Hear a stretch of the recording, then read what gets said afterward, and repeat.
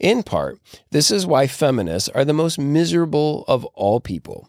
Just think of the women who have banked their whole existence on being able to shake their assets.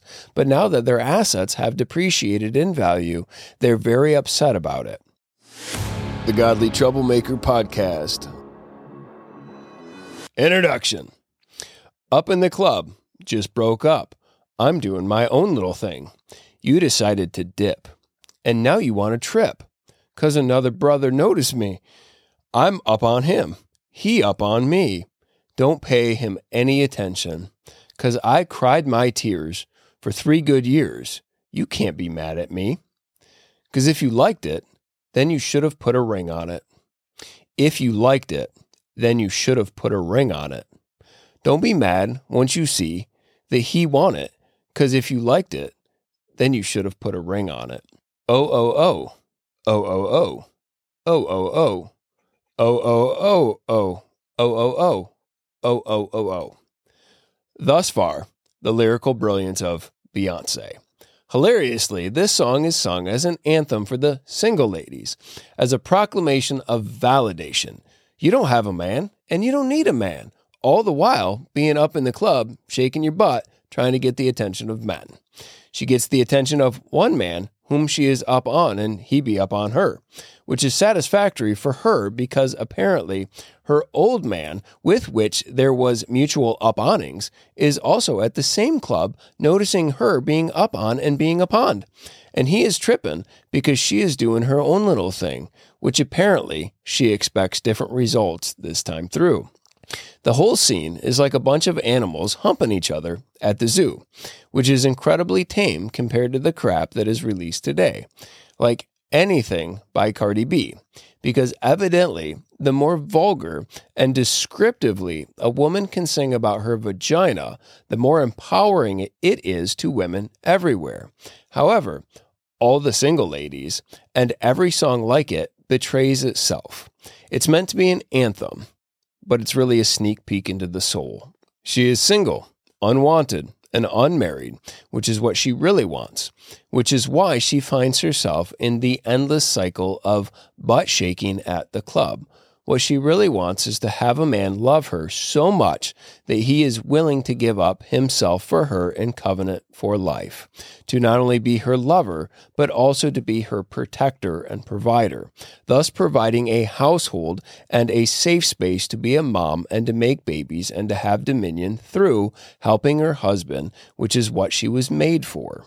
Not only has she reduced her value to the price of a loaf of bread, but so too any man that wants to shop at that bakery. And let's be entirely honest with ourselves, shall we?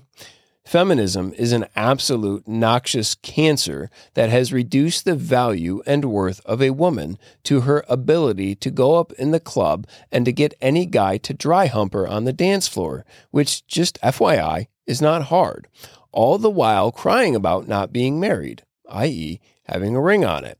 We are not just sliding down a grease slide culturally. We've shot right out the end of it like Taco Bell out the tailpipe, and women and children are the primary recipients. But it's cool because women feel empowered by singing about it, and because the male owner of the record label is making a lot of money off of it. Take that, patriarchy. We showed you by whoring ourselves out for free.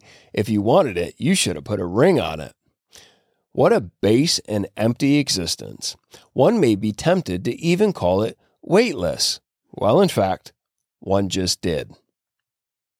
Recently, Chelsea Handler, who is a comedian that no one laughs with but only at, released a video celebrating her child-free life as a 48-year-old woman who can easily pass for a young 58-year-old woman because apparently the stress-free life of multiple abortions and prescription drugs is good on the body. In this video, she says, which is supposed to be funny, quote, "This is a day in the life of a childless woman. I wake up at 6 a.m. Remember that I have no kids to take to school. I take an edible, masturbate, and go back to sleep. I wake up at 12:30 p.m. and get ready for a busy day of doing whatever the F I feel like. I put on my most impractical and stylish shoes, since I won't be chasing a child around the grocery store, and go to my favorite spot in Paris to grab a croissant. I do a meditation session on the plane, and since I have no screaming kids, it allows me all the time in the world to become enlightened. The weightlessness of my existence has granted me superpowers. I teleport myself back home and get ready for a night out with whatever hot guy I meet on Raya that morning. I call up a babysitter and tell her I don't need her since I still don't have any kids. Weightlessness not only describes her existence perfectly, but every woman who willingly goes down this route, a route that is entirely opposed to God's will and is contrary to nature, thus enslaving themselves to a life devoid of substance, which is meaningless and valueless and weightless. Thank you, feminism. Thank you. Vagina hats, tranny models, manpons, and the patriarchy. In 2017, feminists from all over our country descended upon Washington, D.C. to celebrate the National Women's March. Many were there to show that women are every bit as much of a man as men are, and that they refuse to be commodified into component parts. They wanted the world to know, and certainly the wicked patriarchy to know, that they are more than just a pretty face, a nice rack, or a nice bum. In order to illustrate that women should be taken seriously and shouldn't be commodified, they wore vagina hats. Patriarchy smashed. Mission accomplished. Well done, ladies. Well done. All this to say that sin makes you stupid, and rebelling against nature makes you stupid. Like, I don't know, protesting the commodification of your body by wearing a vagina hat. Now, another stellar achievement of feminism in recent years, and no, I'm not talking about making tampons available in male restrooms. We'll just call those manpons. No. I'm talking about the great advancements that Victoria's Secret has made for womankind everywhere. Victoria's Secret sells super skimpy underpants for women. They have taken heat for this in years past for objectifying women, in order to let the public know that they take criticism seriously and to show that they are actually about female empowerment and not objectification and stuff. They decided to fix this perception problem. How did they do that, one might ask? Well, instead of cleaning up their marketing, particularly through the commercials, and their merchandising, particularly in storefront windows in public venues, or like adding fabric to their line of dental floss. Nope. They decided to be much more inclusive, like get woke, bro inclusivity. Changes I just proposed would have made sense a few years ago, but definitely not now. We've learned from the mistakes of the past. Thanks, Boomer. All this to say that when you rebel against God's good design for men and women and God's good design for human sexuality, you get stupidity on a level that would make John Fetterwoman blush. Let us just call this woke tartary, or perhaps more specifically, femtartary. The fact of the matter is, when you set out to exalt and empower women, apart from the standard of God's word, you will inevitably end up defiling, debasing, and devaluing women because your starting point is perverse. All that is feminine should be loved and protected by men so that it can flourish under male headship and care. Hypothetically speaking, let's just call this patriarchy. Just a little term I'm making up on the fly, but I think it works. The patriarchy is like a protective fence. Maybe we'll call it a wall around your property. When you remove that, it's not just that what is special and valuable and precious can get out. It's also that all the wolves can get in. And my grandma, what big teeth you have. Vagina hats, tranny models, manpons, and the like all originated somewhere. Perhaps it was when that nice little old lady with massive teeth told Little Red Riding Hood that she was a slave if she wanted to stay home and raise her children, while her husband provided for the family, but she was free when she serves her boss and gives her life to him as a wage slave. Raising your children is one thing, but smashing the glass ceiling, That's a legacy. And I love that women feel comfortable celebrating their feminine beauty in the workplace with shoulder pads and dyke doos and lady pantsuits. In part, this is why feminists are the most miserable of all people. The devil never delivers on his promises. They drank from the devil's cup, now they have to see the devil's din. Just think of the women who have banked their whole existence on being able to shake their assets. But now that their assets have depreciated in value, they're very upset about it. We could think of any number of actresses or musicians desperately trying to get people's attention in order to validate their existence, or the endless number of women who climbed the corporate ladder only to find themselves alone at the top of it, with the air getting increasingly thin, and now that their ovaries have dried up, they're forced to mother their staffs, who don't care about them at all. What God has designed for women is so much better, fuller, richer, more influential, and impactful. Quote, "For a man ought not to cover his head, since he is the image and glory of God. But woman is the glory of man. For man was not formed from woman, but woman from man. Neither was man created for woman, but woman for man." 1 Corinthians 11, 7-9. Woman, then, is the glory of the glory, but her glory is a complementary glory.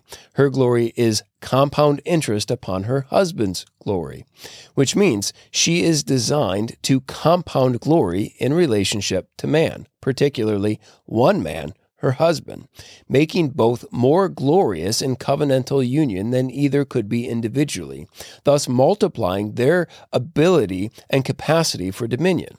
Woman is a glory multiplier, but she is a glory multiplier in her very ability to function as she was designed to be.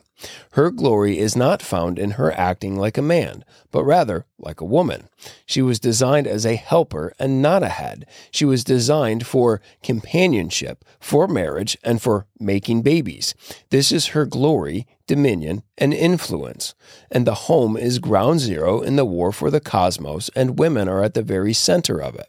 John Angel James explains, quote, "Every woman, whether rich or poor, married or single, has an influence within which, according to her character, she is exerting a certain amount of power for good or harm. Every woman, by her virtue or her vice, by her wisdom or her folly, by her dignity or her levity, is adding something to our national elevation or degradation. As long as female virtue is prevalent, upheld by one sex and respected by the other, a nation cannot sink very low in the scale of ignominy by plunging into the depths of vice." End quote. Yes, men were created to rule, and yes, men are absolutely responsible for either abdicating this duty or abusing this duty. They are 100% responsible in every way that they have sinned and rebelled against what God has designed for them. However, the converse is also true regarding the nature and design of women. When women rebel against this, not only do they rob themselves of all the joy God has designed for them, but they also inevitably curse their homes and the nation because of the role of helper and influencer. If Cardi B's hit song WAP is any indicator as to where we are on the scale of ignominy, I'd be tempted to say that we are screwed. If women want to be honored and respected and valued, then they should act in an honorable way, which means there needs to be a standard with which to conform to. And that standard can only be determined by the Creator and not by the creation. If women rebel against this, it will have a degrading and defiling effect across the board. It's hard to have any degree of credibility in bashing the patriarchy and decrying the perverseness of masculinity while being all up in the club, shaking your butt and complaining that men act like dogs, or like a woman who goes to the gym so the twins can get some air and she can show off her derriere, and then is very upset when men stare at the very derriere that she is sticking up in the air. I think it's 3 Peter, I'm not really sure, that says, if you don't want to be treated like a whore, then don't act and dress like a whore. Oh, I'm paraphrasing, of course. Again, from John Angel James.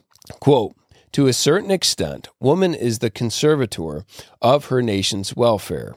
Her virtue, if firm and uncorrupted, will stand sentinel over that of the empire. Law, justice, liberty, and the arts all contribute, of course, to the well-being of a nation. Beneficial influence flows in from various springs, and innumerable contributors may be at work, each laboring in his vocations for his country's well. But let the general tone of female morals be low, and all will be rendered nugatory, while at the other hand, the universal prevalence of womanly intelligence and virtue will swell the streams of civilization to its highest level, impregnate it with the richest qualities, and wide is fertility over the widest surface.